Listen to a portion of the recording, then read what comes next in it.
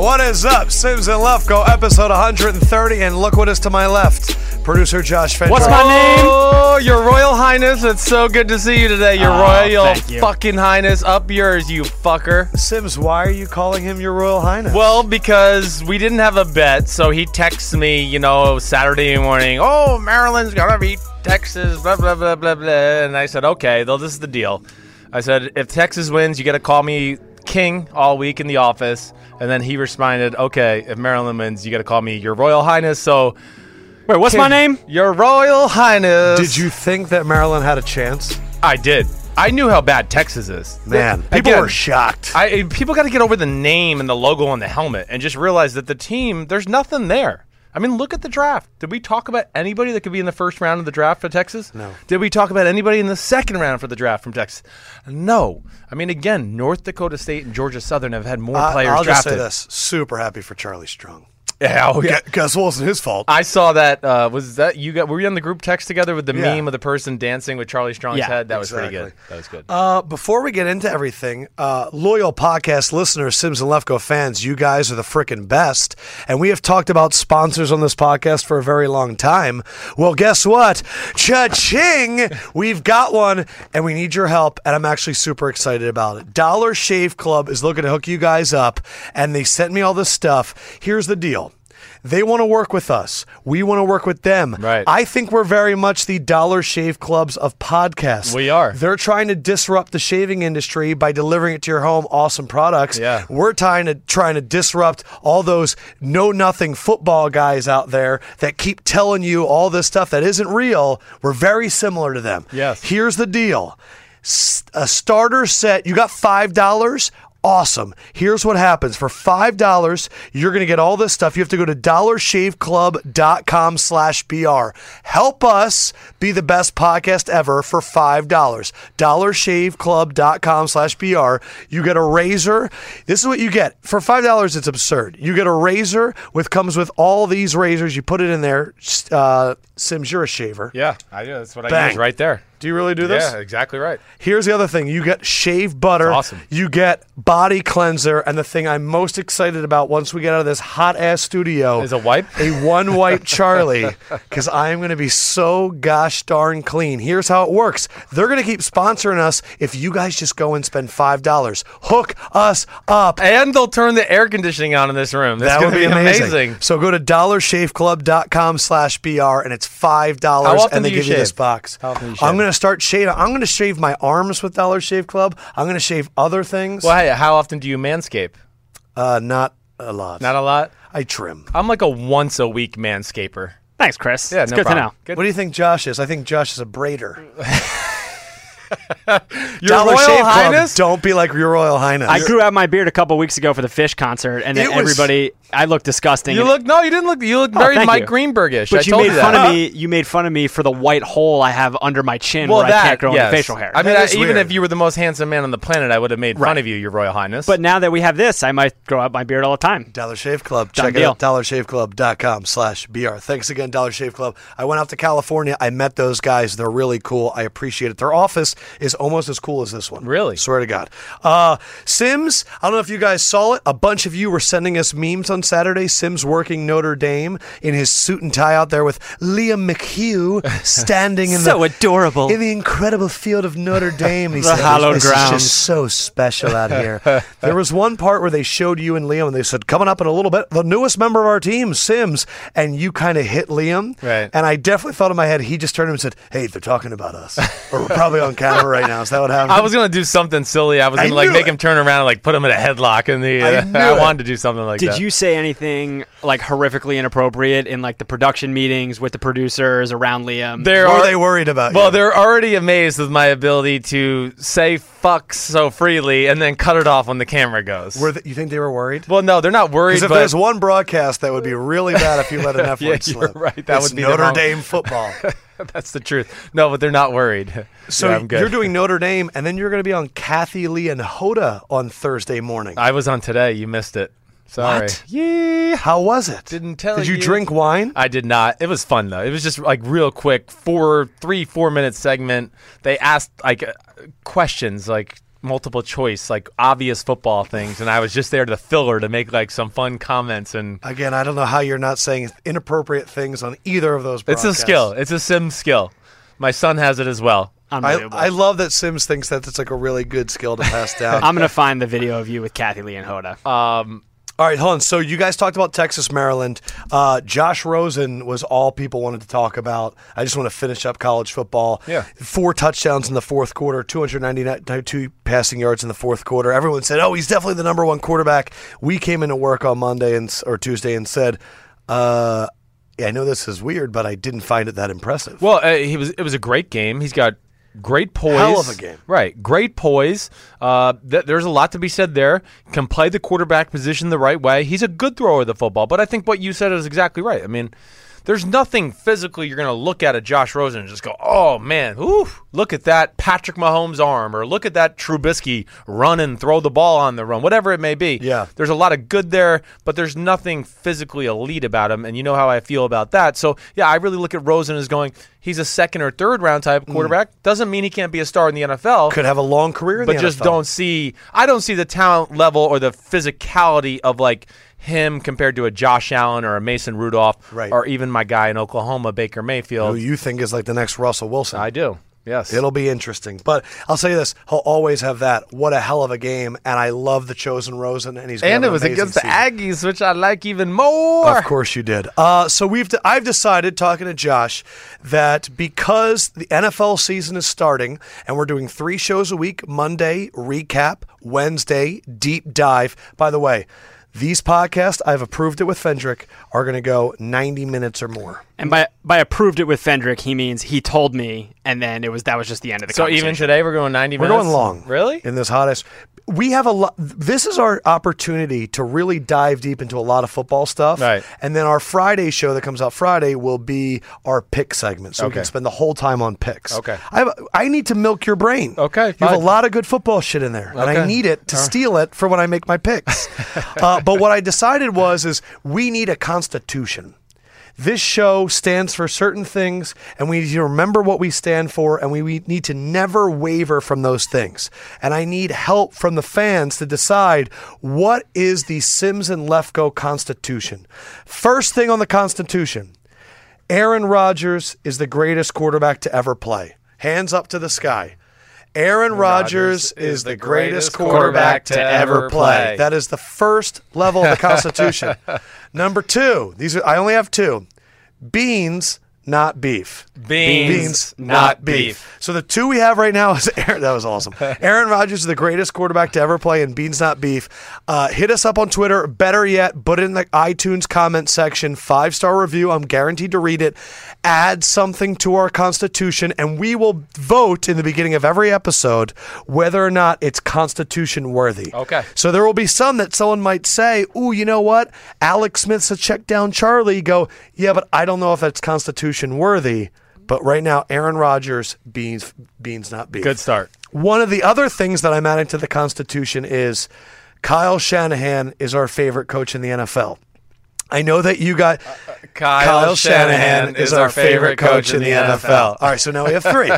But the reason we're doing that, I know that you have some fights with him sometimes, and you're besties, and you have your initials tattooed on each other's legs. Right. We have been saying for the 3 years that we've been doing this, he needs to get a head coaching job. Yep. He finally gets one, and because of that, every episode, we're going to get a little Kyle Shanahan nugget, whether it's a quote or something like that. We're aligning with Kyle Shanahan. We're putting if he gets fired in a year, Fuck. Can you believe it? I got to root for the fucking 49ers. I love it. My whole childhood, I hated them. Now I got to root for them. So I have two things about Kyle Shanahan this week. One, Kyle, now that he's a head coach, Yes. Apparently he loves to listen in to the defensive coordinators talking because now he can listen to offense and defense. The quote is, I think some of the offensive coaches are getting annoyed with me sometimes because they think I'm actually listening to them, but I'm on the defensive headset a lot. So now he gets to listen to two sides. I think it's going to make him a better coach. Yes, it is. This is what I'll tell right off the bat, just a tidbit there.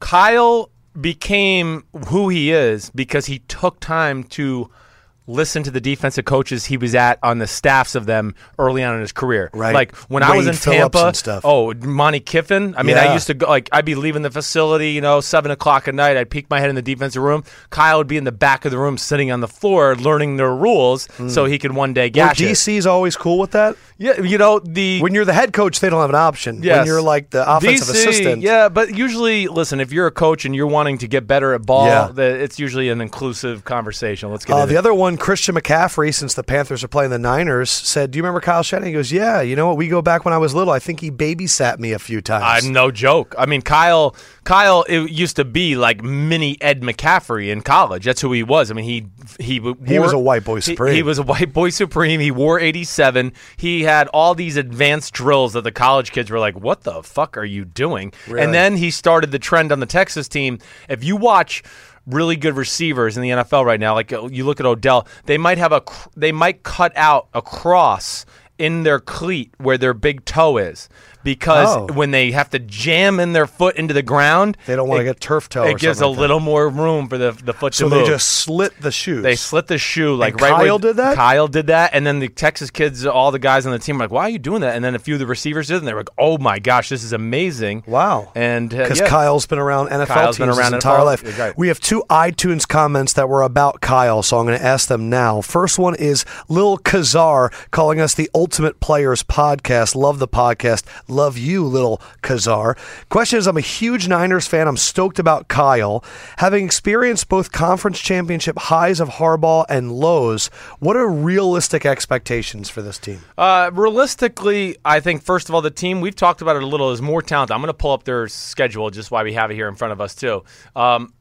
I don't think 7-9 is crazy. Now, I think they can be anywhere from 5-11 to 7-9. Yeah. Maybe even at 8-8 if they could steal some games. Key for me is how long is Hoyer healthy? Yes. And can he make the occasional big throw that Kyle's offense asks him to make? I think that's the biggest thing. When I Because I took evaluate Marquise Hoyer, Goodwin on my fantasy Right. team. I just don't know if he can reach him. can you consistently take advantage of the big plays Kyle will provide for your offense at the quarterback position? Because that was the issue in Cleveland. It was. It was even the issue with Matt Ryan the first year in Atlanta, if you think about it. So, 7-9 is the high. 7-9. Low is what, 4, 3? They got the AFC South. Yeah, I think they're good enough to where they won't be any worse than a 4-12. I would really cool. be. Yeah. The other one is best football insight there is from nothing finer than a 49er. Thank you. Who do you think is a better offensive mind, Kyle or Sean Payton? Ooh. I think right now I would go with Kyle Shanahan. You think it's more creative? I do. I think Kyle. Both are amazing. We know that. I mean, we're splitting the hairs here, but I think if I look at the run game and go, who's better there? I'd go, Kyle's better in the run game. Even though Sean's good in the run game, he doesn't get enough credit. And then I go in the pass game and I go, ooh, it's really close. I would say the drop back pass game, Sean Payton wins. Play action, bootlegs, Kyle wins. So that's a very close. But I think because of the run game, I would give Kyle the edge. I wasn't expecting to do this, but I have my first out of Lefko field. I literally just went and got my hair cut. In the salon where I get my hair cut, they always have models walking down the runway, and they're showing this new fashion. And I realized the best offensive coordinators are much like people in fashion. When you see these outfits, they're fucking ridiculous. You can't take someone's entire offense, but you steal a tidbit, right, and you put that into your style. That's I like that. Out of Lefko field. It's not bad. He doesn't even know what he's. Where's your hat? I left my hat at home today. What's he got on his computer right now? Don't Look worry at his about computer. What's he got? I got emails. It's an email to somebody. Yeah, I got things going on, Chris. Your Royal Don't worry. Highness, focus right now. I'm very focused. Don't worry. Okay, now let's get into the big topics of the week. Big we have topics a of the few. week. Big topics of got a the couple. week. Zeke. Zeke. Suspension upheld, 6 games. What do you think happens with all this? There's still a chance they're going to take it to court. You work with Mike Florio now on Pro Football Talk, so I'm expecting you to have all this lawyer knowledge now. I know. Because he knows all that shit. Oh, my gosh. He's amazing with that stuff. I give credit to Florio. There's a lot of guys that work in sports that used to be lawyers. Clay Travis, Mike Florio. Yeah. And it helps them in situations like this. Yes. But what do you think happens? Do you think he plays the whole year? He's definitely playing Sunday. I do. I think he's going to play the whole year. Wow. I think that they're going to But they just set a precedence with Tom Brady. Yeah, but Brady he's going to get the 6-game suspension, but it won't be till 2018. That's all I'm saying. That's the Sims That's lead pipe line. That is my yes, exactly right. That would be my statement. And I also think of a Jason Garrett. I mean, the team itself. If I'm just the Dallas Cowboys, you just never know. They're in a Super Bowl window right now. They have a chance to go to the Super Bowl and possibly win it. So Jerry's going to get the most expensive lawyers money could buy to figure out a way to extend this. And he wants Ezekiel Elliott there in year 2 in the prime of his career to have a chance to carry his team where, you don't know. Oh, okay, 6-game suspension. We're too far out of it, but Ezekiel Elliott plays. Oh, gosh, Right. He blows his knee, and now he's never the same as Ezekiel Elliott. Who knows we what can admit that Zeke kind of looked fat in that preseason Little game. chubby, certainly. Yes, I mean. And like you said, he's got a lot of stuff on his head. He does. That always worries me when guys have things going on off the field. You spend hours in a courtroom waiting to, Yes. get the injunction New York in. to Dallas and New York to Dallas. The whole thing is fucking crazy, though. Can I just say that? Just whole thing. the amount of gray area Well, in terms of having an investigator that did the entire investigation, and then Goodell didn't even talk to that person before executing a ruling. Yes, it really looks like they just, Florio used this today. He's like, what do they? They have to have beyond a reasonable doubt, right, Yes. to convict you. And so they always say it's like 51-49, right, positive to negative. Like this looks like it's like the NFL just goes, well, we think you did irreparable harm to the Shield. You're suspended.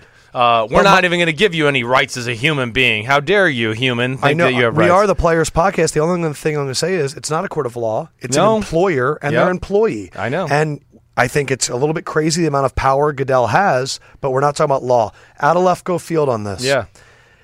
You're telling me that Zeke is not going to be allowed to be around the team for 6 weeks when that suspension happens with the way he currently lives his life? This isn't just a season changer. This could be a career changer / possible ender if he's not in the right mental space. Yeah. My first thought is 6 weeks by yourself in Dallas where you're already getting into some stuff. Chris has always said this about suspensions, that when guys are told they're not allowed to be around the team, that ends up being worse for them than it is to, Always. I mean, for me, if Ezekiel Elliott does get suspended, he needs to go back to Ohio State. And that's where he needs to go hang out there, be by Urban Meyer, work out in their weight room. Some form of unit structure, team. People around him to watch him and just go like, Yes. hey, man, you're going to be okay. We're going to push through this. You're going to come back better. Martavis Bryant came back better, but you know what it took? It took him being at rehab and someone in his rehab group dying for it to finally register with him. Yeah. And I don't blame these guys. They're super young. They were raised in a certain area. A lot of things went down. And you know what? Some of it's nature, some of it's nurture. Yes. I'm just saying, to expect him to be able to handle that for 6 weeks by himself in a city where he's a god, it's tough. It's a bad look for the NFL right now. Like, as bad as ever. I think they look way worse right now than Deflategate or anything because they really just look like they made up their mind. Hey, the one person that talked to the accuser and all the people that know the accuser, the true investigator of the process, was not there, a part of the conversation for how long the defendant should be suspended for? Yeah. That makes absolutely no sense. I don't understand how they continue to make really simple seeming errors. Yes. Every year. Yeah. I don't know. Next situation is some developments with Kaepernick and something today that happened with Michael Bennett. Tom Coughlin came out recently and said the Jaguars weren't interested in Kaepernick and then immediately said, no, I'm not going to talk about it. Right. So he's not on the team there because he disrespected the flag. A team that desperately needs quarterback help worse than any team in the NFL. Right. Ray Lewis came out and said the reason Kaepernick isn't on the Ravens is because of his girlfriend's social media posts. Apparently, it was signed, sealed, delivered. Kaepernick, it came out, would have been going to the Ravens, and then Kaepernick's girlfriend posted a picture in which it showed Ray Lewis and Bisciotti, the owner, and then under it, a picture of Leonardo DiCaprio and Samuel X. L. Jackson from Django to symbolize the representation that a lot of people do in the NFL about slave owners and slaves and how it's this unfair relationship, and that's what Kaepernick's fighting against. And then when asked later, Ray Lewis then said, why would you let this guy on your team? And then rescinded because of his girlfriend's social media post. A team that has coaching similarities to what Kaepernick's used to, that also desperately needs a backup quarterback with their starter having a back issue. Today, Wednesday, Michael Bennett put out a post in which he revealed... Can I talk about that first? I'm going to get... Let me just finish. Okay. He put out a post in which he was arrested after the fight between Mayweather and McGregor, handcuffed, arrested, face down, and then accused of things that he did not do. The cop threatening to blow his effing head off. Oh, we gotta arrest the biggest black guy running around, throw him on the ground, put a cuffs. There's a big black guy running around. I heard gunshots. We better arrest him. He's getting a lawyer, and apparently they're looking into this abusive force. In it, he said that he felt helpless and the real-life threat of being killed. Who is going to watch my kids? Who is going to kiss my wife? All because I'm black. No matter what job title you have, when you are seen as a blank, you will be treated that way. And what it made me realize is I heard Coughlin say it earlier in the week, and Ray Lewis get offended by a social media post, and Michael Bennett get thrown on the ground. Here we are talking about all the million reasons of why Kaepernick isn't on a team. But we're still not talking about why Kaepernick took a knee. Black people are treated differently in our country. They are not given the benefit of the doubt. They are stripped of civil liberties without explanation. They feel unsafe, and they don't feel protected by the people that should be protecting them. We are preventing an athlete from playing football because he's protesting, yet never acknowledging once that his protest is actually correct. Yeah. That's my point. Yeah. So you want to talk about Ray Lewis there, though? Because the Michael Bennett shit was shocking. Well, I mean, the Michael Bennett... It's not shocking, It's not shocking. I mean, I have so many stories that could just... And we've gone into them before. I know. I mean, think about this right off the bat, okay? A few years back, you know who got arrested at the NFL Combine? Kyle Shanahan. You know why he got arrested? I didn't know this. He's not gonna like that, but you can Google. He might not like I'm talking about it again, but regardless, this is what happened. You know what happened in that incident? There was a fight in the bar. You know who went and broke the fight up? A black man named Raheem Morris, the ex-head coach of the Tampa Bay Buccaneers. Now he's a receiver coach of the Atlanta Falcons. Yeah. He went to break it up. You know who got arrested? The black man, Raheem Morris. So Kyle went over there and was like, what? He didn't do anything. He was the one breaking the fight up. They threw the cuffs on Kyle. So there's an instance for you. I mean, I know you do. So I don't even want to go on that. Then... But I think this Michael Bennett thing, the fact that there was video, a lot of people were questioning if it actually happened, because that's apparently the only... And the video's out now? Oh, yeah. Good. Getting put down on the ground, you hear him, you hear the pain in his voice. Right. What are you doing? I mean, I can't even imagine. None of us can understand what it's like to be in that situation. No. And he said, I can't imagine what it would have been like to be in Tahir Rice, or one of the people that happened to with the countless amount of cases of police brutality. Right.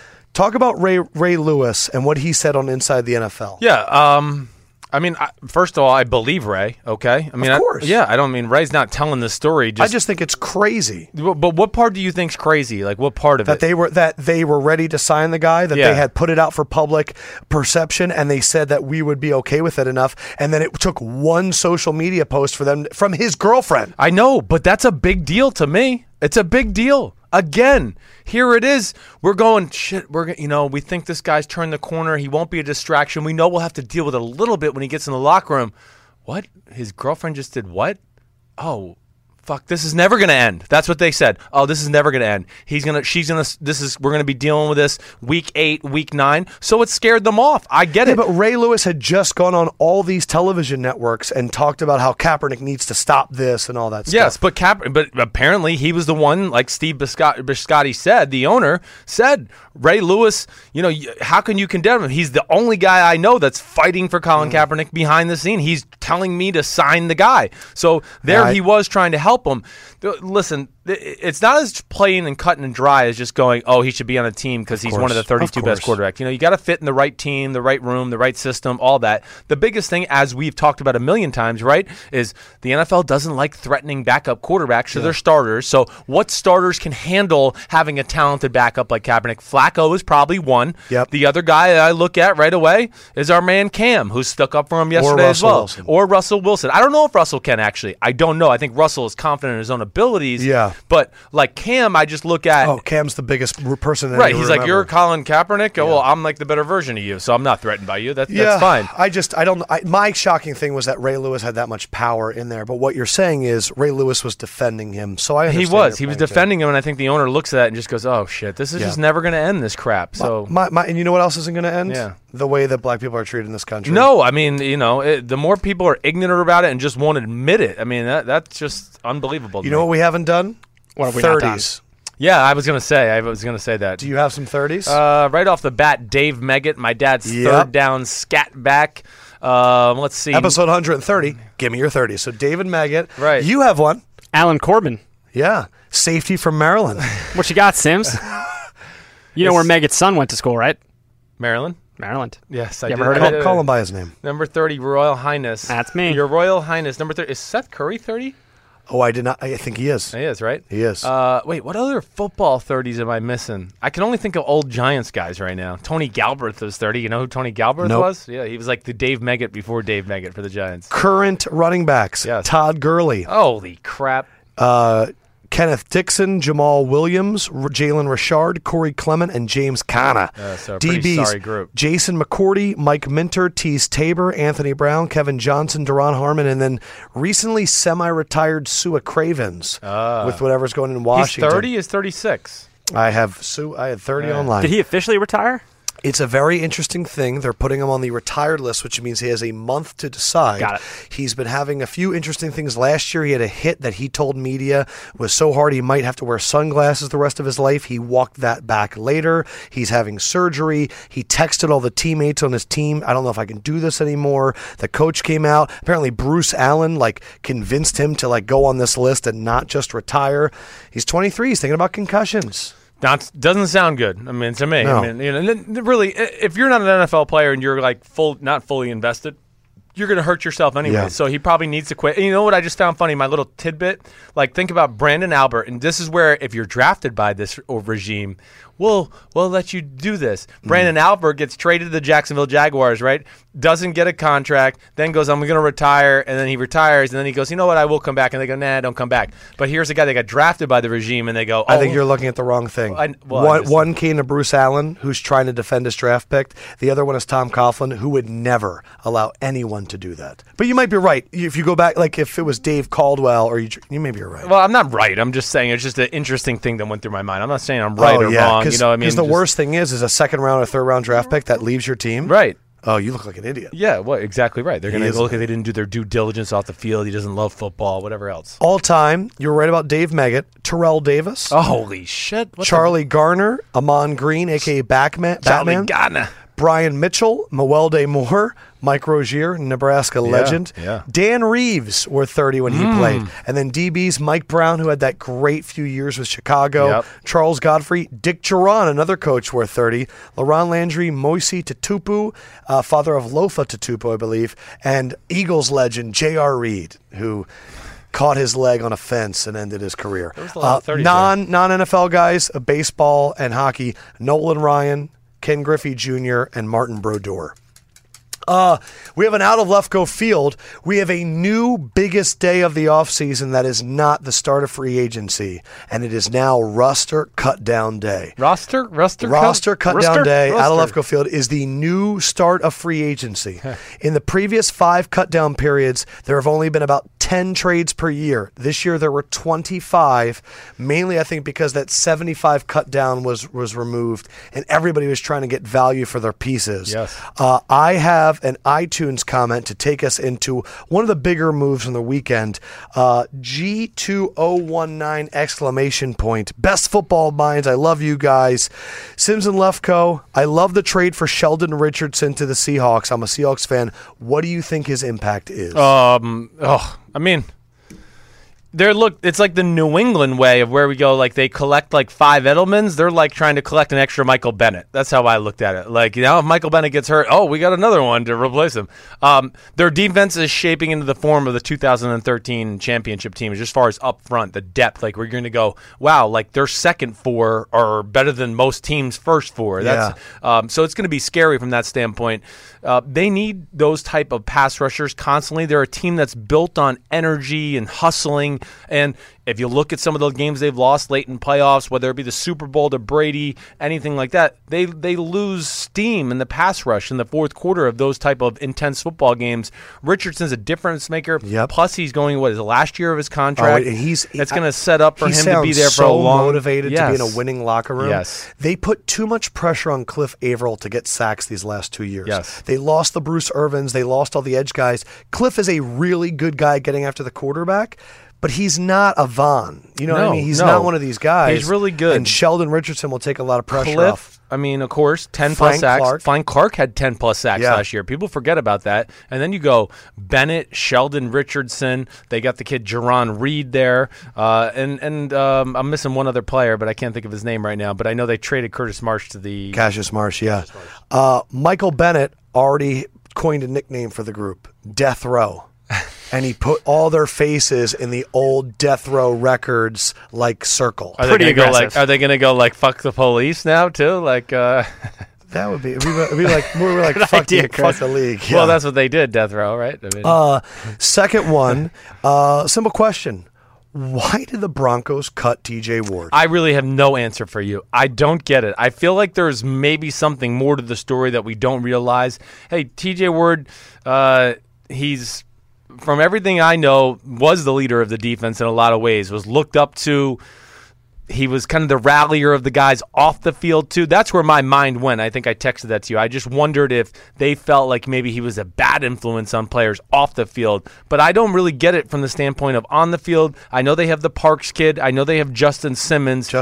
Will Parks, yep. Yep, but this rookie named Jamal Carter. Right. I just don't look at Simmons as being a guy that's quite as talented as Ward. He would scare me because he's got a very frail body in general. Yeah.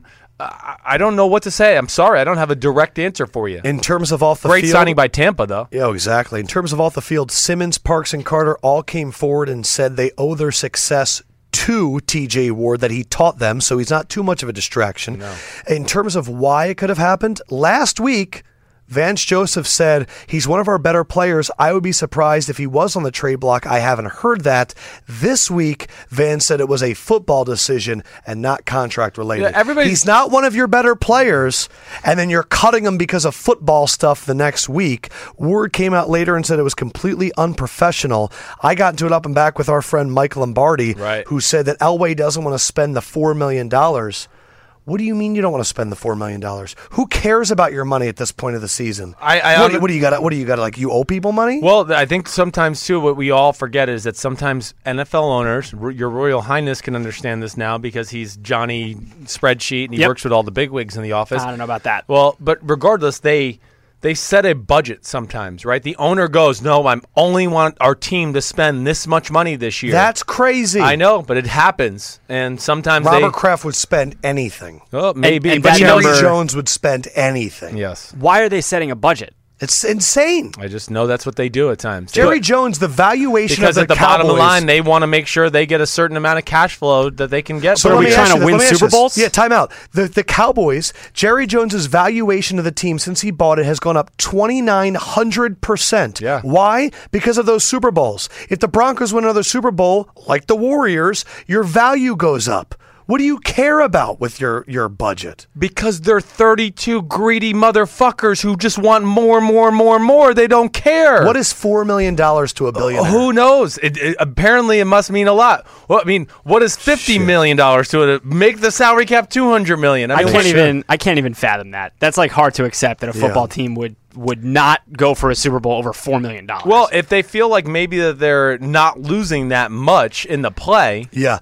The only thing I'll say to that, football-wise, I read an article. Justin Simmons will be in the base. Will Parks will be situational. Guess what? TJ Ward did all of that. I know. He was the reason you were successful because he didn't have to come off the field. He could guard Gronk on running plays or pass plays. And now did they know more about his injury? You're going to want to substitute against the Patriots? Well, yeah, that won't even be able to happen. Good luck. That's a good quote from Chris. What? 32 greedy motherfuckers. I like that. Yeah, like that? Put that on there. Put that on there. Last one that I think was a big holy crap moment was the Patriots trading Jacoby Brissett to the Colts for Philip Dorsett. Yeah. And the thing that I wanted to ask you, we're going to do a new segment throughout the year I'd like to do called self-scouting. Right. Where when we say something and we're wrong or something happens, I want to be one of the few people that are able to question why we said something. Sure. A lot of people tweeted us and said, I thought Sims said Jacoby Brissett was the guy. Yeah. Clearly not. Nope. What did you hear later? Okay, so I've been privy to this kind of information maybe for about 10 days now, right? Leading into the end of the last season, that's what I was led to believe. I'm not there at practice every day. I'm going by what friends are telling me up there, whatever else.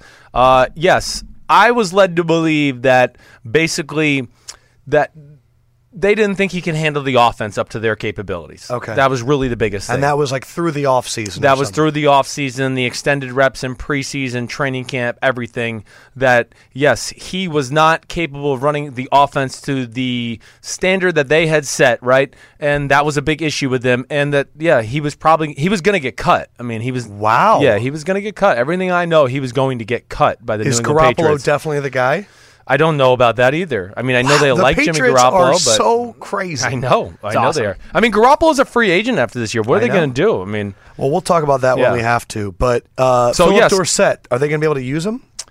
Do you think they'll find a way? I wouldn't be also shocked if they got Philip Dorsett and cut him in week 6 because they're not happy with the way they use him. But they're going to give it a fly because they probably graded him well coming out of the draft. First round pick. They know he's still really fast, and then they're going to do their evaluation first. You think Jacoby could be something big for the Colts? I do think. Listen, I like Jacoby's talent. I think he's a really good thrower of the football. You liked him at NC State. I did, and the Colts. Yes, I mean if he was on even playing field with Tolson from the start, he would be starting over Tolson right now. Yeah. Hey, it takes a special guy. Like we always talk about special physical abilities, okay? We do have to talk about them. Like, just because you don't have special mental abilities doesn't mean you're like a bad player or a dumb person. But there are guys that are better in that department. I'm sorry, like Peyton Manning was mentally smarter than Brett Favre. It doesn't mean Brett Favre's stupid or anything like that. But that was his strength. I worry that they're going to be really spoiled with Brady's ability to like recall plays and look for that. Sure, yeah. I mean, they are spoiled. There's no doubt about it. I mean, Brady is a really smart guy. Period. Yeah. He understands that offense, of course, being in it for 17 years like no other. And I think if you look at the really great quarterbacks in the league, like Aaron Rodgers is really freaking smart. Really smart. Yes. I mean, Russell Wilson, I think, is pretty freaking smart. Yeah, you could just tell Andrew Luck. Exactly right. So they're kind of like nerds to a degree in that way. The other big quarterback news in this time was Brock Osweiler back on the Broncos. He had the quote where he said, "I'd come back here to be the water boy," after all that ridiculousness. And what I realized is I think Brock Osweiler has had the weirdest career arc I've ever seen. Vance Joseph commented on him and asked how he looked. He said, he looked fine, he looked tall, which I think if Brock Osweiler had a documentary, it would be called He Looked Tall. That's what it was, because that's all people say about him. But if you think about it, when he got cut, ESPN used a really weird font that looked like a very bad word. I'll show it to you later, but check out that ESPN font. Remember, there was the time where Peyton Manning, he was supposed to come in for Peyton Manning, and Peyton wouldn't let him come into the game. He sat for a few years. Yep. He had that weird vampire interview once he left for Houston. Right. He got a $72 million contract completely blind, having not met anybody. $38 million guaranteed. $30 million guaranteed. That Denver wanted to match, but they couldn't afford it, even though he ended up being nothing. He was then given up for a second-round pick in an NBA trade. traded, the Cleveland Browns made a Brocktober music video featuring him throwing check down passes, and handing the ball off. His teammates and coaches hated him in Houston. He had the one Patriots game in which it was absolutely insane, where we all looked at each other and went, wow, this guy could be a franchise quarterback. He was beat out by a rookie. Then the Broncos wanted him back. Yeah. I mean, what a weird freaking career. It is a weird career. Yes. Let me see this thing. I'm going to show this to Chris. Okay. It says cut. Brock Osweiler. Don't say the word. Just look at the letters. Oh, you're right. I got it. It looks like it's four letters that it's a U is very weird. Sexual thing. Do you have something you want to say, or can I ask you a question about this? Well, yeah. You could ask me. I mean, the Brock Osweiler thing, just in general. I mean, he's a politician. That's what I just look at Brock Osweiler. I mean, what did he say? I mean, this is one of the 5 greatest days of my life to be back here. I would have came back here and be a water boy. He's always got all the right things to say. Yeah. And I think that's what wears people like. Denver didn't like him when he was walking out the door to go to Houston. Houston didn't like him, so they shipped him off there. So maybe there's an issue with Brock Osweiler. So a player like Brock Osweiler goes through everything that Lefko just explained. He's basically been turned into like a caricature in the NFL, where he's just a punching bag for everybody in the league, fans, all of that. When he returns to Denver, a place that he was accepted originally, is he reaccepted right away, or is he, after going through all of that, the players think he's a joke at this point too? No, there'll be a certain group that's just going to accept him, and they're like, oh, I like Brock, he was a nice guy or whatever, but there's going to be definitely a faction in the locker room. Some snickering. They're going to be like, fuck that guy, get the fuck out of here. They let do. They're not going to start fights with him or pick on him it's 7th grade again. Yeah. But they're going to go home to their friends or other teammates on the team and be like, we applauded Elway for moving on from Tebow and Peyton Manning the way he did. He just can't quit Brock. He loves him. I get it in this case. I mean, you got Paxton Lynch, who's out for 5 to 6 weeks, so they wanted somebody, I guess, that they felt like could at least come in and have a little experience. And yeah, they must be really down on Paxton. Well, and I mean, he messed up his shoulder. You see how he fell on that in Game 3? He had the Chad Pennington fall, where his arm got jammed back into him. So I think he has some damage back here. There. Right. All right, I made a list of all the other transactions that happened that day, and I made you a copy. I'm just curious, of all of these, are any of them playoff impacting, Super Bowl impacting ones that kind of catch your attention? Everything from the Steelers getting J.J. Wilcox. I like that, first of all. The Steelers needed an extra guy. Like J.J. Wilcox can be that Dayon Buchanan in the safety linebacker type guy on 3rd and 5. So they needed that on their roster. The Steelers went ahead and traded Ross Cockrell to the Giants. Yes, I was surprised by that. The Giants, I guess, are just looking for a little extra depth. Why not? I don't know why Pittsburgh would let him go. I want to see who they think is going to actually fill that role there. Any other of these interesting to you? Yeah, hold on. There was another one that I did like. Oh, I really, this is the one that got lost in the shuffle to me. First of all, the Seahawks getting Justin Coleman. Justin Coleman's a good little player. He's going to help out the secondary. From the Patriots. That was the Cassius Marsh trade. Right. He was originally in Seattle, too. I was not surprised by Chris Johnson. I hate to see him go, CJ2K, because he was my boy down there in Tennessee, but he's been hit out. That's what the phrase that you and my friends call sometimes. He's punch drunk, been hit too many times. Every time he got hit, he fumbled, and that just tells me his body's not willing to take the hits. I didn't think the Seahawks would cut Kasen Williams. That was a shock. That was a shock because he had a phenomenal preseason, had one game that was Richard Sherman was tweeting angrily, what the hell is this? He deserves to be on this team. I don't really get it either. I think that I read that they thought he was going to make it to the practice squad, but 5 teams put in claims for him because he was jumping over people. He's 6'3", 220, and exactly right. So that's Seahawks consistently give away tall receiving options for Russell Wilson. And then the Panthers show you that they're still concerned about their secondary, and they get a backup corner, Kevin Seymour. Kevon Seymour, yeah. Who I like coming out of USC. I do think he's got a little talent. But those are the ones that jump out. I was surprised, too, the Seahawks traded your guy, Tremaine Brock, to the Vikings. I guess once they got Justin Coleman, they felt like he's a better fit for what they want to do. The only other thing I want to mention is the Cardinals signing punter Andy Lee, who's been a Pro Bowler, and getting Alex Boone for offensive lineman. I'm liking what the Cardinals are doing. Yeah, I hear you. And Rashid Hageman quietly being cut for domestic violence. Mm-hmm. The only thing worse than domestic violence is teams pushing it under the rug, and we never learn about how these guys really are off the field. Yeah. Some injuries. It's official. ACL epidemic. The first half is closed. We are getting ready for the first week of the NFL season, and the number is in. The total amount of ACL injuries in honor of the podcast for the preseason. 30. That's the number of the podcast. You're right. The most since 2013 in the last 4 or 5 years, where they had 31. The last big name was Cyrus Jones going down for the Patriots. But yet 30 ACL. So a little bit above what we've been seeing. But the ACL epidemic strikes again. Other interesting injuries to take note of. Tamba Ali will start off on the PUP. Teddy Bridgewater's in the PUP. Could come back. Just something to keep your eye on. Keep fighting. Willie Snead suspended 3 games for substance abuse. Yeah. That stinks for them because he's really good. I don't think everybody really realizes on a national scale how good Willie Snead is. That's why they thought Brandon Cooks was a little bit expendable from that standpoint. John Ross should be out until week 3. Steven Nelson of the Chiefs put on the IR, and he's a good cornerback. He is. Obi Melifonwu put on the IR for at least 8 games, and you were saying that, man, they need him to play this year. Yeah, in preseason game 3, he looked good. I looked for him, or maybe it was 2, he looked good. I can't remember which one it was, but then I remember the next week going to watch the film and going, damn, where is he? What's going on? That's what I hate about the preseason is you don't get an injury report. No. So you don't know what's really going on, who's playing, what's wrong with Ronnie Stanley, the left tackle of the Ravens. He hasn't played all preseason. Really? Yeah, I mean, well, that's the problem is then we pick games, and then it today, comes out Saturday. They're like, by the way, Ronnie Stanley's out, and you're like, wait, what? When does the injury report come out? They should be coming out now. Right now, right? 4 o'clock Wednesday? Okay. Yeah, but we don't really know until Saturday. No. And then the only other one is Andrew Luck is definitely out week 1. Yeah. And I've been trying to tell people, the man hasn't thrown a football this offseason, and people are shocked. Yeah. Yeah, he's only thrown tennis balls. I read that the former San Diego medical head has been saying that he won't be back. His prediction is he won't be back until week 4, but he won't be 100% until weeks 8 or 9. Yeah, I would think so, at least.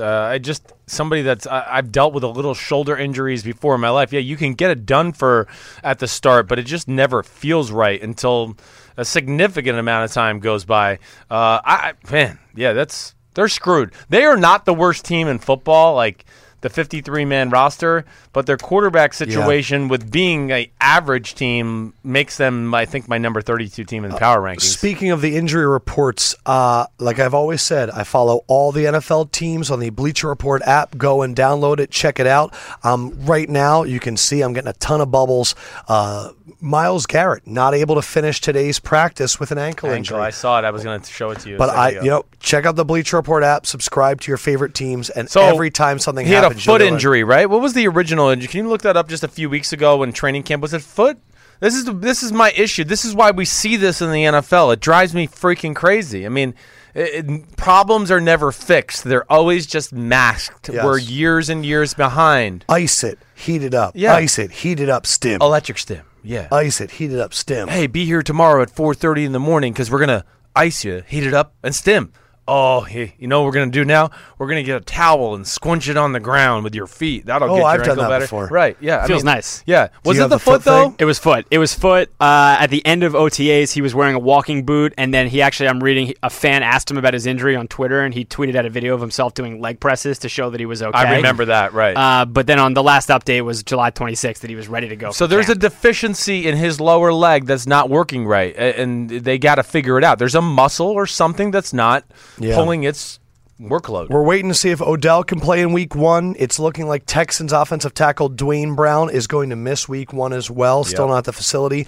Aaron Donald looking like he still might miss week 1. He's approaching $300,000 in fines, but don't worry, he's set to make less than 5 punters this year.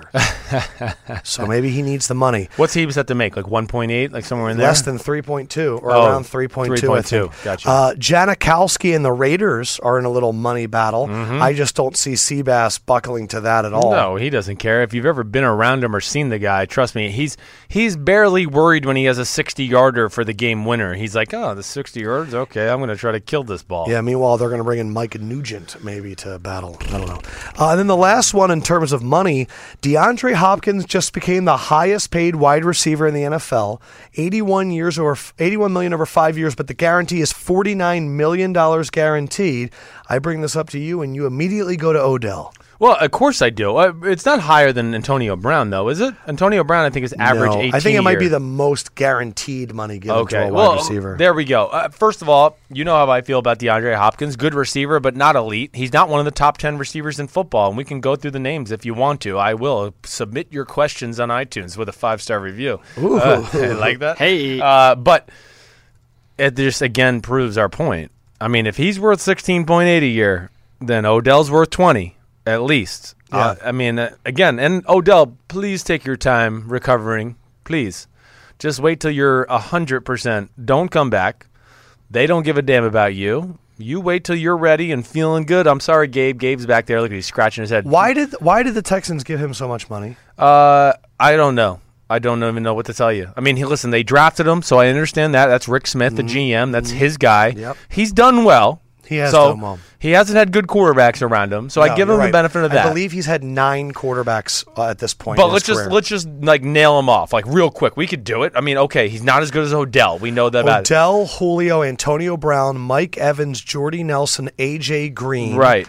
Dez Bryant? Dez Bryant. Where would you put then you get into Amari Mike Cooper. Evans? I already said Mike Evans. Oh, you said it? Okay. I'm literally going through fantasy right now. Doug Baldwin. I don't know. It's close. Martavis Bryant. He's right around 9 or 10.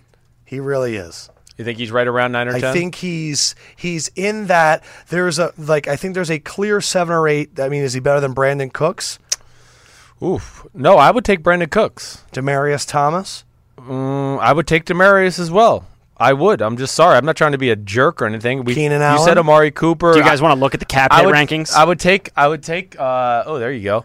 Gosh, look at that. Yes, who's a bigger hit, and then you have Dez Bryant. So it's DeAndre Hopkins 1 in terms of cap hit, then Dez, then Larry, then Tavon Austin, then Julio Jones. That's crazy. You have Larry Fitzgerald, DeAndre Hopkins, and Tavon Austin in the top 3. Yeah. That's all I needed to see. Yeah. That's crazy. No, I don't think he's as good as either Denver receiver. Emmanuel or Demaryius. Yeah, they just don't have as... Not as good as Tyreek Hill. I mean, to me, I think he's outside the top 10, but good for him. He's still a good player. I know. We want guys to get paid. We crap on him a little too much, probably. Though. All right, self-scouting. Yeah. We shit on him. Yeah. We should have we're too hard on people It falls into the Drew Brees category, though. They get too much credit sometimes, so it drives me crazy. Like, I just go, damn, no, you're not. You're way overvaluing the player. Speaking of Houston, that's how we're going to get into our Out of Left Go Field segment, where I bring you weird things that I've thought about and I've researched. I'm curious about the Harvey impact on the Houston Texans. So I went back and I looked at how do the natural disasters or anything that could take away time from a team maybe impact them. This is not scientific. I just went and thought about it. Because isn't real. I went on and I started seeing all these stories of Houston Texans in the community, helping people, helping their own teammates. And I went, look, I know this is amazing what they're doing, but I'm also curious. They're not studying film. They're not on the practice field. Yes. But again, what they're doing is more important in the grand scheme. The Saints went 3-13 after Katrina. They had no home games. Yeah. They will have home games in Houston. Yeah. I also looked up September 11th. I gave them 2 of those losses. Did you really? Yeah. September 11th, the Giants had gone 12-4 the year before. They went 7-9 after that, just dealing with all that stuff. I was just curious, after things that were quote unquote team distractions, or whatever. How did that happen?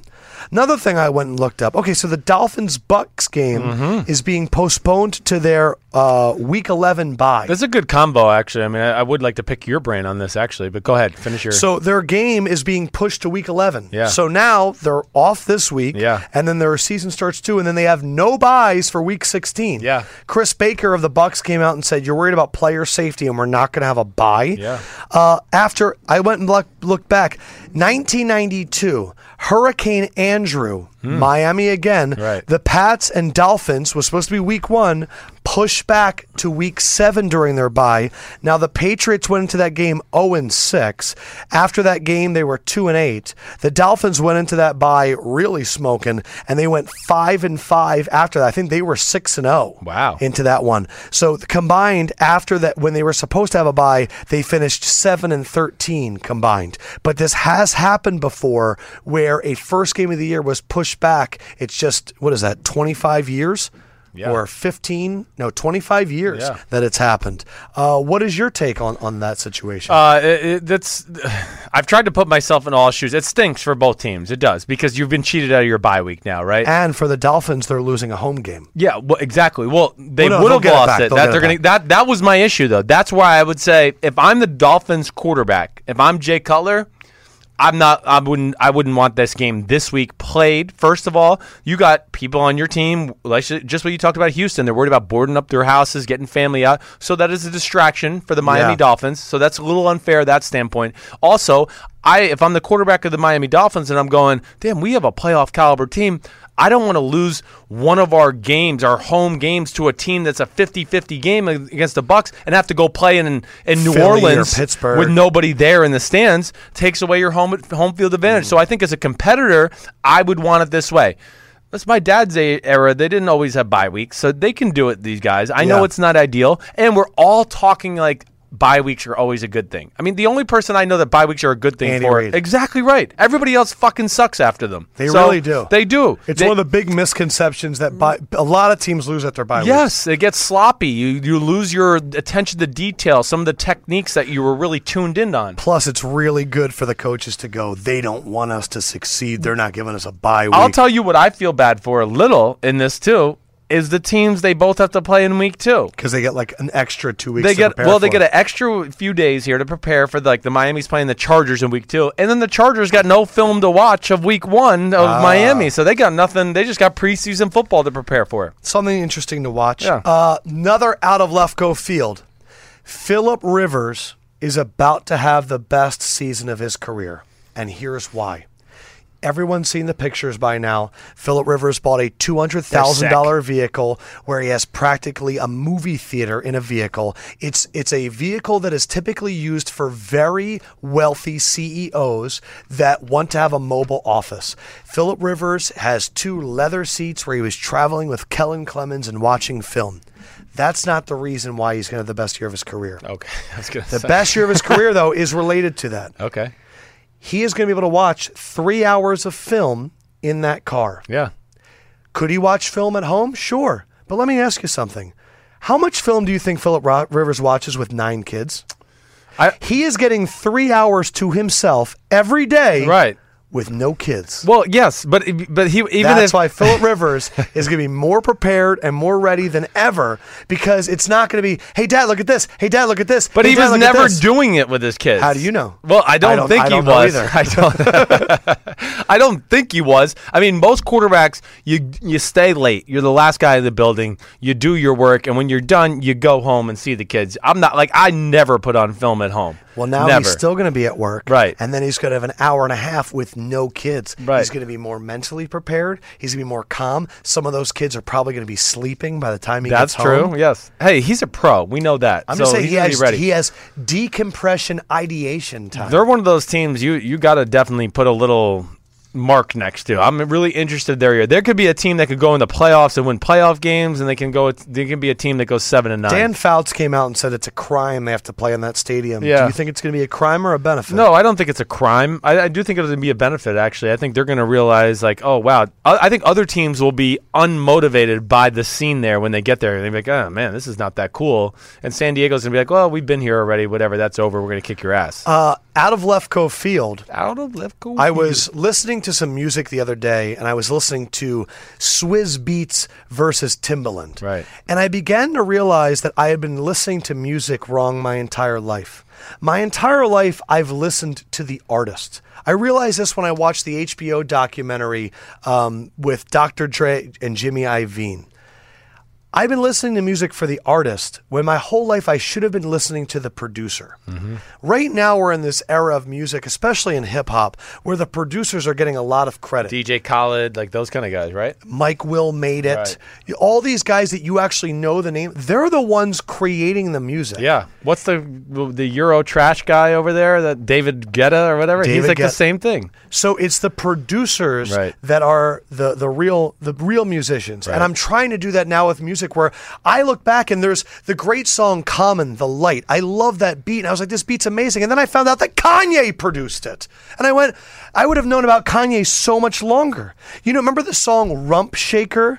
Yeah. So all I want to do is zoom. You know who one of the producers was on that? Pharrell. Wow. Back in like 92. Yeah. I was listening to music wrong. You know who the producers are for NFL teams? Offensive coordinators. We never give credit to these guys when they're really young, and we never focus on this stuff. And I just realized that the offensive coordinators and those other assistant GMs, they're the producers. They're the ones that make these teams go. And I just think that I'm going to start looking at it differently. I just realized they're a lot like the producers with music. Yes, a lot of the head coaches, the game planning is not like going through them. There's only a few head coaches that are actually doing like a part of the everyday game planning. Most head coaches are just putting their 2 cents in, both sides of the ball, things they've noticed. Oh, don't do that. Let's take this out of the game plan, put that in. But they're not sitting in the office for like 8 hours devising the game plan. The only other out of left go field I had was it was a big news story that Adrian Peterson says that he wants to stick it to his former team, the Vikings. Dear news people, it's not a news story if someone says what you think they're going to say. If Adrian Peterson says, you know what, I'd be okay if we lost to the Vikings, I still like them, that's a news story. The out of left go field aspect is, Adrian Peterson, I would refrain from you saying that you want to stick it to anybody. You and sticks don't have a great history. Yes, they don't. And, I mean, I don't know. I mean, we know you want to win and kick butt and beat your old team and beat your old friends and all that. Yes, I mean, but Minnesota treated you great, so let's not forget about that. I mean, they let you do whatever you want. And Adrian Peterson gets health advice from YouTube. He's not that intelligent. Well, no, okay, maybe not. He's certainly not, but shit, he can run that ball. Oh, man. But him and Ingram are listed as co-starters, right? And I just think that's funny, too, because I really think, and maybe I'm wrong, and everybody can make fun of me after this. Sim's bold prediction. I just think when it's all said and done, Alvin Kamara is going to be the number one guy there. I know a lot of people that listen to this podcast that are drafting him in rounds 14 and 15. Okay, good. Yeah. I think, look, because of you, I drafted Marquise Goodwin in 14 or 15. Fantasy expert. Yeah, he's going to be the Travis Kyle Benjamin, Shanahan over the top. Right. All right, I'm ready for iTunes comments. I think we're making a good comments. time. Yeah. We do this on the show now? Your Royal Highness, up your butt. Make sure you stick around. We have an interview with Von Miller coming up at the end of this podcast. Sims and I didn't like it. Fendrick listened to it and thought it was actually pretty good. I guess he said it played back and it listened better. I hate when companies call us from the cell phone. Yes, but Old Spice hooked us up with a Von Miller interview. We talked about big offseason and the crazy workout. We talked about the contract situations right now with Odell and Aaron Donald. He was super honest about it. And we talked about what it was like losing TJ Ward. All that coming up after iTunes comments, so stick around for that. All right, let's get to the compliments, because who doesn't love compliments? First one up, Big Glee 75, excellent podcast. Excellent job, men. Your podcast is a must listen during my commute. Whoop, whoop. Please continue your work. Not only are we continuing, we're going to do 3 podcasts a week. We're going to make you hate us. Future OG Leaguer, best sports podcast. Me and my friends are probably the worst people in the world. Honestly, no joke is too soon for us. That kind of humor. So listening to a podcast where it feels like I'm talking to my buddies in the garage is awesome. I feel like I'm at home. Sims, keep up the good analytic work, and Lefko, keep working that host swag, and I'm out. Awesome. Love it. Thank you, Future OG. Good to know that we are the worst people in the world that are way too soon. No joke. What's he saying? We keep it real. Dude Bro 34, 105 stars. Sims Lefko, the ultimate white boy supreme. Who? Day one fan. Sims Football Insight is amazing. Makes me think about the game differently. Lefko holds it down the other side and has superb knowledge and theories. By the way, a big fuck you to CBS for getting rid of Phil Simms. I grew up listening to his voice since I can remember. Phil Simms is the GOAT. Goat. Screw you, CBS. Oh, that was... Put that on a God, I don't got to wear that damn jacket anymore. See, that is why I need audio drops. Steinmetz, we need to get audio drops that just drop, fuck you, CBS, randomly. All right, we have a few running back comments. Big fish for you, Ayo Scotty. Love you guys. Do you think Joe Mixon will lead all rookies in rushing yards? Also, shout out to my boy Diesel playing college ball at McKendree University. He's probably a guy we're not giving enough talk. We haven't talked about him. Mixon? Yeah, because he's looked pretty phenomenal in the preseason. I know some people who know some people out there too. I mean, they think the kid's a freak show. So then why is Jeremy Hill still a starter? I don't know. Who gives a shit? I mean, they don't ever change the starting thing anytime. Sometimes true. I look at who the starting right guard is, and I start the game, and I go, oh, who is that? And I go, well, that's not even the right guy on the starting Bigger depth chart. year, Martavis Bryant or Joe Mixon? Joe Mixon. Shit, I got to make that trade then. Yeah. Someone just offered me a There trade. you go. All right, another running back one. This is from Cali Fournette Cation. Yes, love the podcast. Great insight. Stoked to hear the show 3 times a week. Question: do the Ravens try and draft a running back next year, or is Kenneth Dixon worth the wait?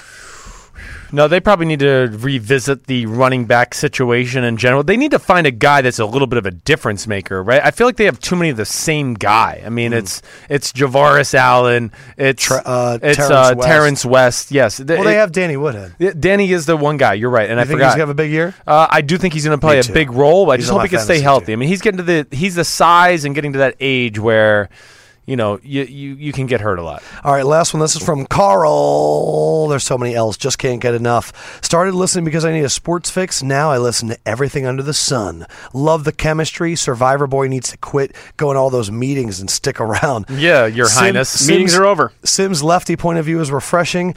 Adam orchestrates the best podcast in the biz. Keep it up. I deployed this weekend. I downloaded all your old episodes. I deployed this weekend. Shit, Carl. Thank you for your service, bro. Appreciate that. Quick question. If you were going to build the perfect running back, what attributes would you take from all current NFL running backs? Okay, hold on. Let me pull up my list. I'm going to do Ezekiel Elliott's I'm going to do Ezekiel Elliott's top speed. I'm going to do David Johnson's hands. I'm going to do Le'Veon Bell's patience.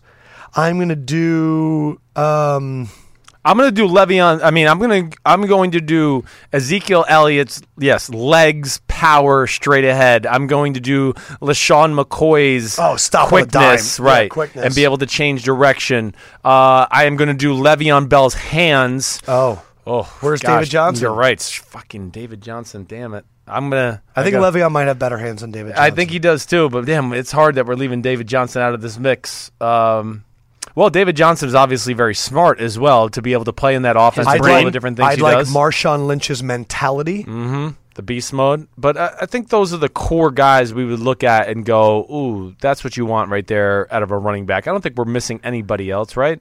And I feel like I want Christian McCaffrey in there somewhere. You want a little white boy Supreme in there? Just a little bit. Just watching him run around. Drop a Supreme. Let me see the NFC really quick. Okay. Just if there's anybody else there. We didn't have no Devontae Freeman in that conversation. LeGarrette Blount's ability to break tackles. He leads the league in it every year. But that's about it. That's about it. I mean, the 4 guys we hit on the main guys. I think so too. All right, we have an all-time question here. This is from Dudster. Love the podcast, except for Lefko interrupting Sims. I'm gonna be honest. I interrupted you a lot today. I'm sorry. That's okay. But I love everybody. We're over it at this point. Seriously, I started listening a couple weeks ago, and I'm kicking myself for not listening from day one. Fuck yeah, you are. Who are your top 5 players of all time, Sims, current and old? Oh, gosh. All time. Okay. All time. Okay. Dylon, and Dylon. Okay, all time. Okay, Tom Brady's in the all-time list, right? Really? Yeah, Tom Brady's definitely in the all-time list. Aaron Rodgers is in the all-time list. Okay. Is Phil Sims in your all-time list? Negative Ghost Rider. Is Chris Sims? No, fuck no. Reggie White. Wow. Yep. All-timer. Who else am I missing? What's the person? Say it. Yeah, I know. I'm thinking LT. I probably would put LT in regardless.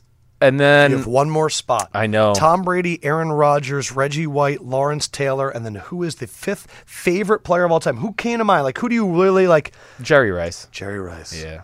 I thought you were going to put Troy Aikman. I love Troy, but I don't think he's in the class of Rodgers and Brady. Reggie, LT. I wish I could have had a running back in there. If I had to throw any running back in there all time, it would have been Barry Sanders. But your top 5, Sims' top 5 of all time. Yeah.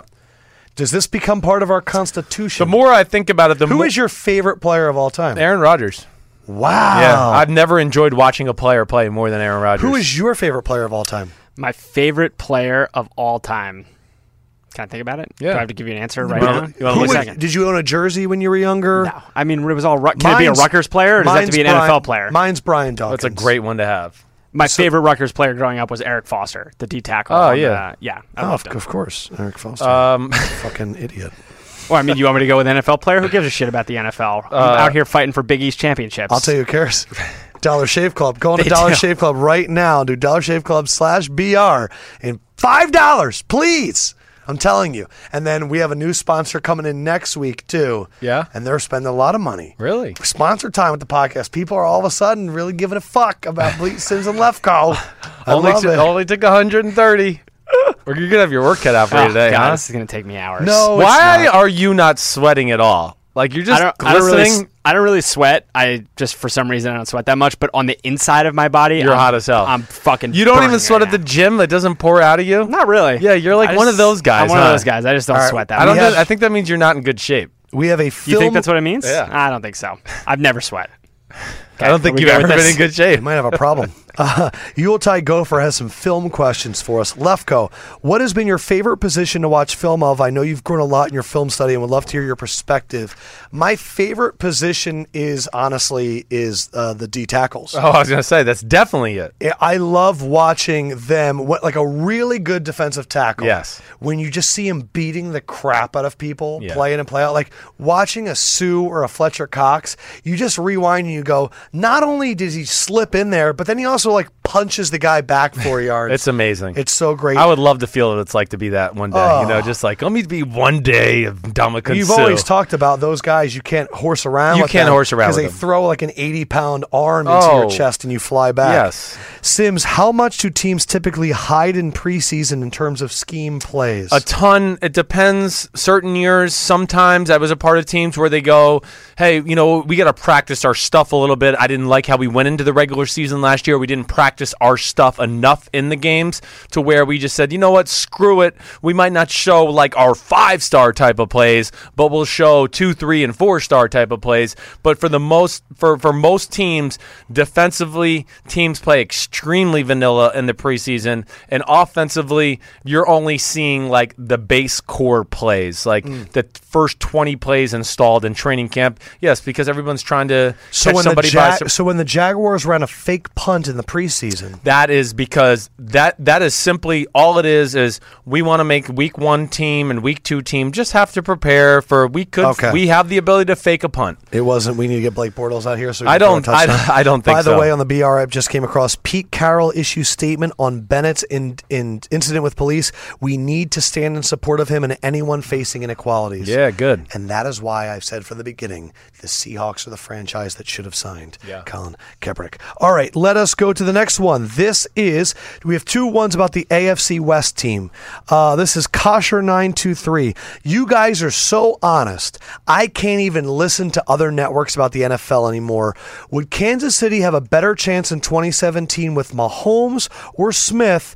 The offense seems to be engineered for a gunslinger rather than Charlie Checkdown. It is. You're right about that, big guy. What's that guy's name? Kosher. Kosher. You're right. I mean, that's a good evaluation. The offense is orchestrated. It's an Andy Reid offense, Right. which is play action bomb. Yes. That's what it's always been. Right. And if you look at even like, I think right away I thought about the Cincinnati Bengals game. Tyreek Hill was flying by the defense, gone like 2 or 3 different times. And Alex Smith just couldn't get it out there to him quick enough, far enough, either way.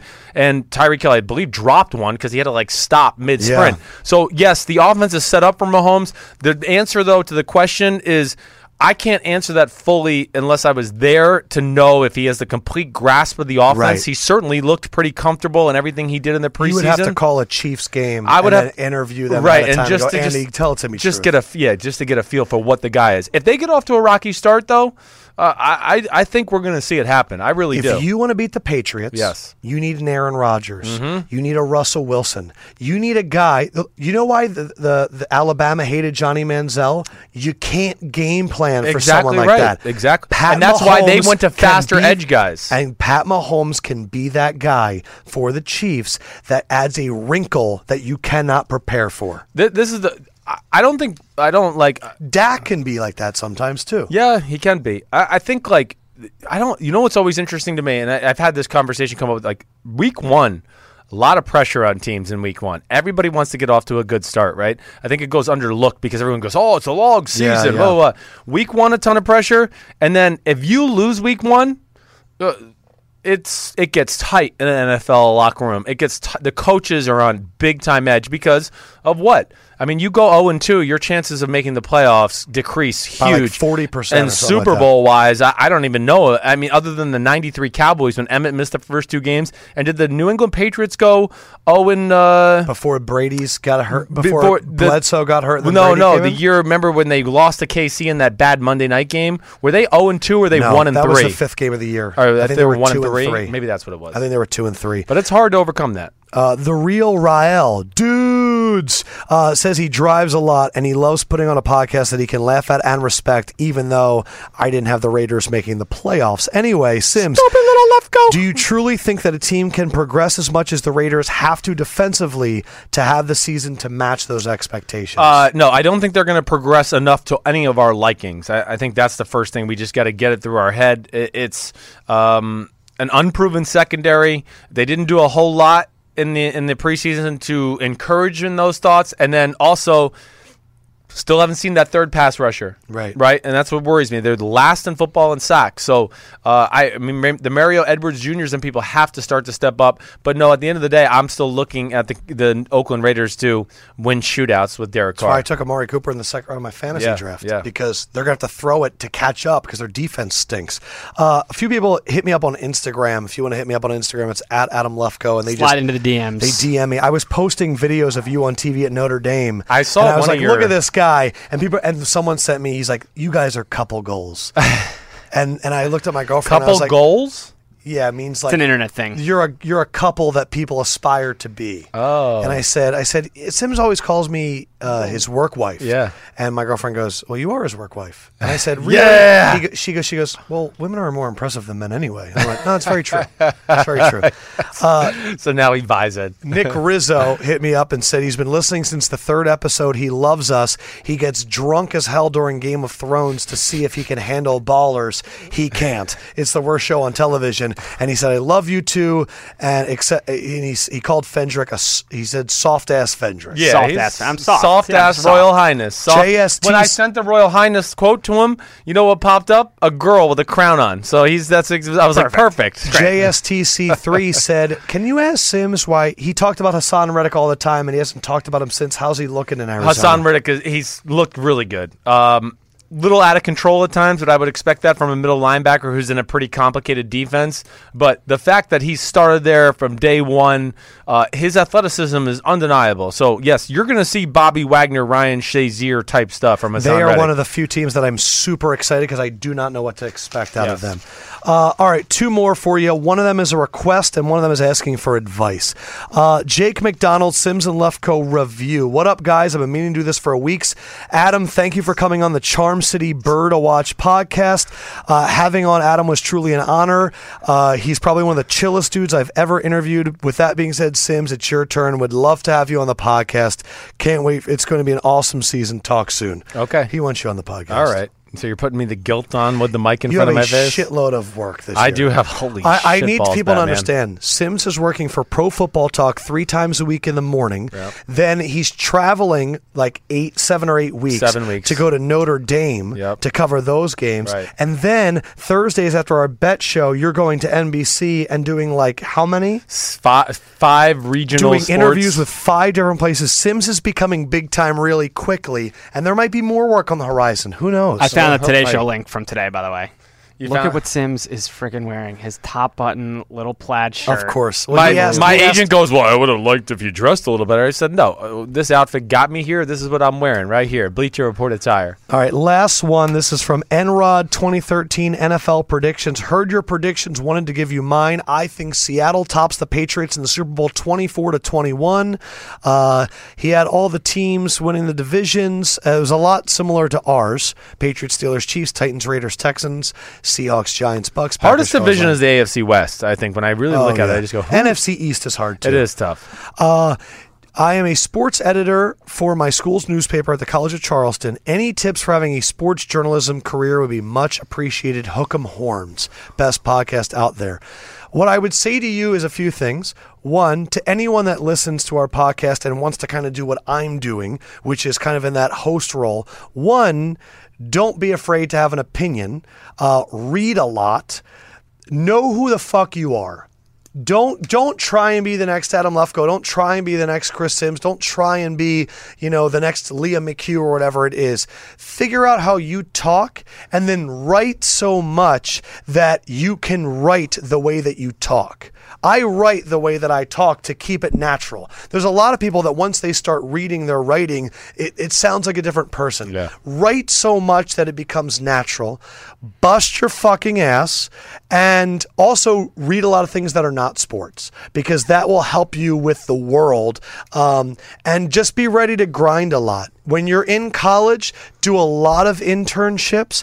Get out there and do radio, do TV, do local TV. If you can get a big internship, awesome. If you're going to apply for an internship, I know a lot of you guys email me and ask me for jobs. I'm not the guy that can hook you up. And a lot of people that are in my position can't recommend people from internships because that's not their department. But just berate people with emails, but also, create conversation. Your first email cannot be, can I have a job? Ask questions. Send me you on camera. I am happy to watch your tape and critique it. I want to give back for the very few people that helped me out, because there was a lot of people that didn't help me out. But don't be afraid. Really pay attention and write a lot, because if you're a good writer, that's what kind of helped me out with Bleacher Report. It was a job where they didn't need people to write for me because I could write for myself. So that's kind of the advice that's off the top of my head right now. Yeah, good advice. Okay, so tomorrow we are recording our pick segment. We're going to be doing with the lines all of the picks, and then at the end we're doing our guaranteed to lose. We're bringing it back. I told Canvasser we have to have it guaranteed to lose. So we're going to give you betting advice, and then at the end, if you're in a Survivor League, we're going to tell you the 5 teams that we think will definitely be losing, so that you can kind of figure out what you want to do with your Survivor picks. Coming up in a little bit, Von Miller. Can I say one thing before we go? Of course. I just want to say, everybody in South Florida, be safe. Board up the house. I'm serious, though. I have, family members that are down in South Florida. Yeah. Global warming's real, okay?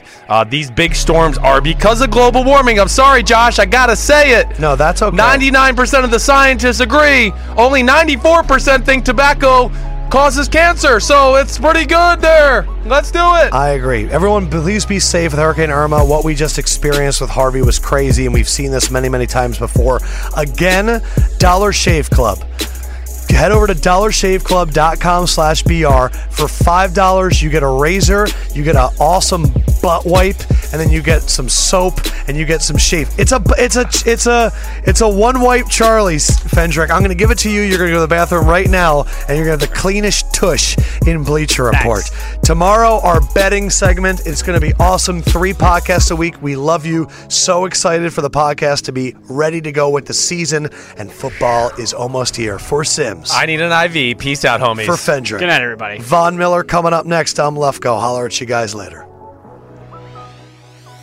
And look at this. Von Miller is joining the Sims and Lefkoe podcast, all because of Old Spice and their new Invisible Spray. 48-hour protection and fresh, manly scents in a spray-and-go form that goes on dry without the white marks on your skin or T-shirt. I use a spray. I might have to get Old Spice. Old Spice, send me some stuff. I want it. To watch this new Old Spice TV spots, his new Old Spice TV spots, fans can go to Old Spice's YouTube channel.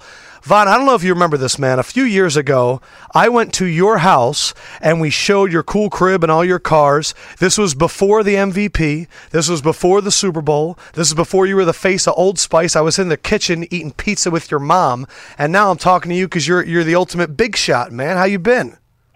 I've been pretty good. I mean, I just that was a great day. Yeah, I've been good. Just taking it, one day at a time. I'm excited about this season. I mean, it's been neat. I mean, I don't have any complaints about anything. I'll tell you what. One thing that we do on this podcast is we do big off season, and you won the award for biggest off season when I read about you and Hell's trainer Frank Matriciano. Peter King's over there writing about your thighs. Your trainer's saying you guys are going to be like, damn, I thought last year was something. How different is your body this year from last year? How crazy was all that stuff? Oh yeah, it's my body is totally different. I mean, I've always been in great shape. I've always, eaten healthy and done all of that stuff. But yeah, I mean, I'm in great shape. I was really the type of training I was doing. You gotta really be looking for that stuff. Like you can't. Like if I was here with the Broncos and they had us doing that stuff here, I would say, what is going on? Like this is not how you practice. This is not how you work out in the National Football League, which is true. I was looking for something different. I was looking for something that'll restart my body, that'll restart my mentality. And working out with Frank in San Francisco, it did that. Instead of working out for reps, sometimes you come into the weight room. We're all pros, so when you come in, you know exactly what you're doing. And strength conditioning coaches there tell you, we got this set, then, we ended with a little cardio, and this is the cardio we're doing. It wasn't like that with Frank. We would meet on the beach, and he would just say, just run to the wall and back. And then he'd just say, run to the wall and back again. And so you kind of, you really don't know what you're about to do and how much you're about to do. You're just there for work. And I think, having that mentality and, really, trying to translate the mentality over to the football field is something that I need. Because you never know how long the game is going to be. They say it's 4 quarters, but the defense could be out there longer. The drive could be, 3 plays or it could be 11 plays. All right. It's all different type of factors that go into, being, great on defense. And I just wanted to build that type of mentality into my game. I think I got a great start on that working out with Frank in San Francisco. Yeah, I mean, I just want to ask a little bit more about that. First, Von, geez, hook 'em horns. The Longhorns stink, but geez, whoa, Texas A&M this weekend. Whoa. You didn't shed a tear or anything on that, did you, Sunday night? He was there. You were there? Yeah, I must have missed that clip. I was there, but I had to leave early. I left early because I had practice at 6:45 in the morning in Denver. Okay, so they lost because you left because they had the lead when you left. When I left, we were winning. So in my mind, we won the game. Yeah, you didn't win the game. Okay, the Longhorn will tell you didn't win. That's just how National Football League is. That's just how college football. That's just how college football is. Sometimes. You win games like that. Sometimes you're able to rally and come back and win games like that. And unfortunately, a loss, here and there, that happens too. We got a young team. We got a young, talented team. And I feel like, it was a great learning process for those guys. I was sitting there on the sideline. What about? All right, I just want to ask one more question about the training philosophy in that, because I am intrigued by that. I mean, you're one of the most explosive players in the NFL, one of the most explosive pass rushers ever in the history of the NFL. Other than staying in shape and working in the sand, like, will you do the traditional things anymore? Like where you get under the bench press and put 300 pounds on there, or squat, 350? Does that go on in the regiment at this point? I mean, not in San Francisco. Not with Frank. No, we don't have any weights like that. It's just our workout tools. We have a jump rope. We got a mat. We got a 40-pound medicine ball, and we got a 50-pound medicine ball, and that's all we got in San Francisco. So we do everything in San Francisco with those tools. Of course, you got to get under a bench press. When I'm here in Denver, I'm not saying like. I had a great strength conditioning coach here with Luke Richardson as well. He's been great with me as well. So, here, get on the bench, get on the squat, whatever it is I need to do. But there, it was tough physically, but mentally it was even tougher. Right. He'd say, you get on the wall, he'd say, give me like, 20 medicine ball throws. And you do 20 medicine ball throws with a 50-pound weight over your head, and then you say, okay, run. It's a quarter mile. And you run a quarter mile, and you got to run back. So it's half a mile right there. Mm-hmm. And when you get back, you do 20 more. And it just felt like I was in college again. It felt like I was working, and it felt like I was grinding towards the unknown again. And I think in college that's where it's at its purest form. You don't know if you're going to the National Football League or not. You don't know if I didn't know if I was going to be the number 2 pick. I was just grinding for whatever came. And that's the type of work that I was getting at San Francisco. You got a lot of pub, and we loved it here, the whole pass rush summit. My whole theory was you want all the pass rushers to be better because then everybody gets paid more, and then the position goes up. Why not help everybody? Help everybody. What is one thing you stole from somebody else in the pass rush summit? I mean, the crazy thing about it, all of the pass rushers that we had there, from Eric Armstead to Olivier Vernon, DeMarcus Ware was there, to Khalil Mack, of course.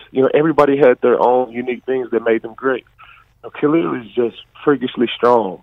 and quick and fast. And some of the stuff that Khalil does, I'm not going to be able to just pick 350-pound lineman up with one arm and move him like that. That's not my game. But to see the way he does it, to see his mentality on the football field, it was a session that we had at the Pass Rush Summit for about 2.5 hours where all the pass rushers went over their film, we had clips and cut-ups of every single pass rusher that was there.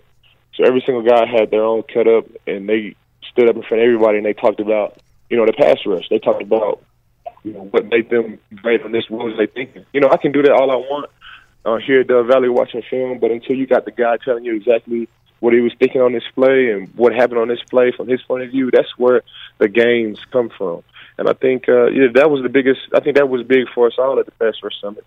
And to have the type of turnout that we had with all the pass rushers, from the Defensive Player of the Year, to Eric Armstead, to Solomon Thomas, the third pick in the draft this year, to DeMarcus Ware, to Stanford, just letting us using their facilities. It was a blessing, and hopefully we can, hopefully I can expand on that this coming up year. I've already talked to Richard Sherman to turn it into like a Pass Rush Summit, DB Summit, kind of like a 3-day thing at Stanford. So it's great. I think they do it in the NBA all the time.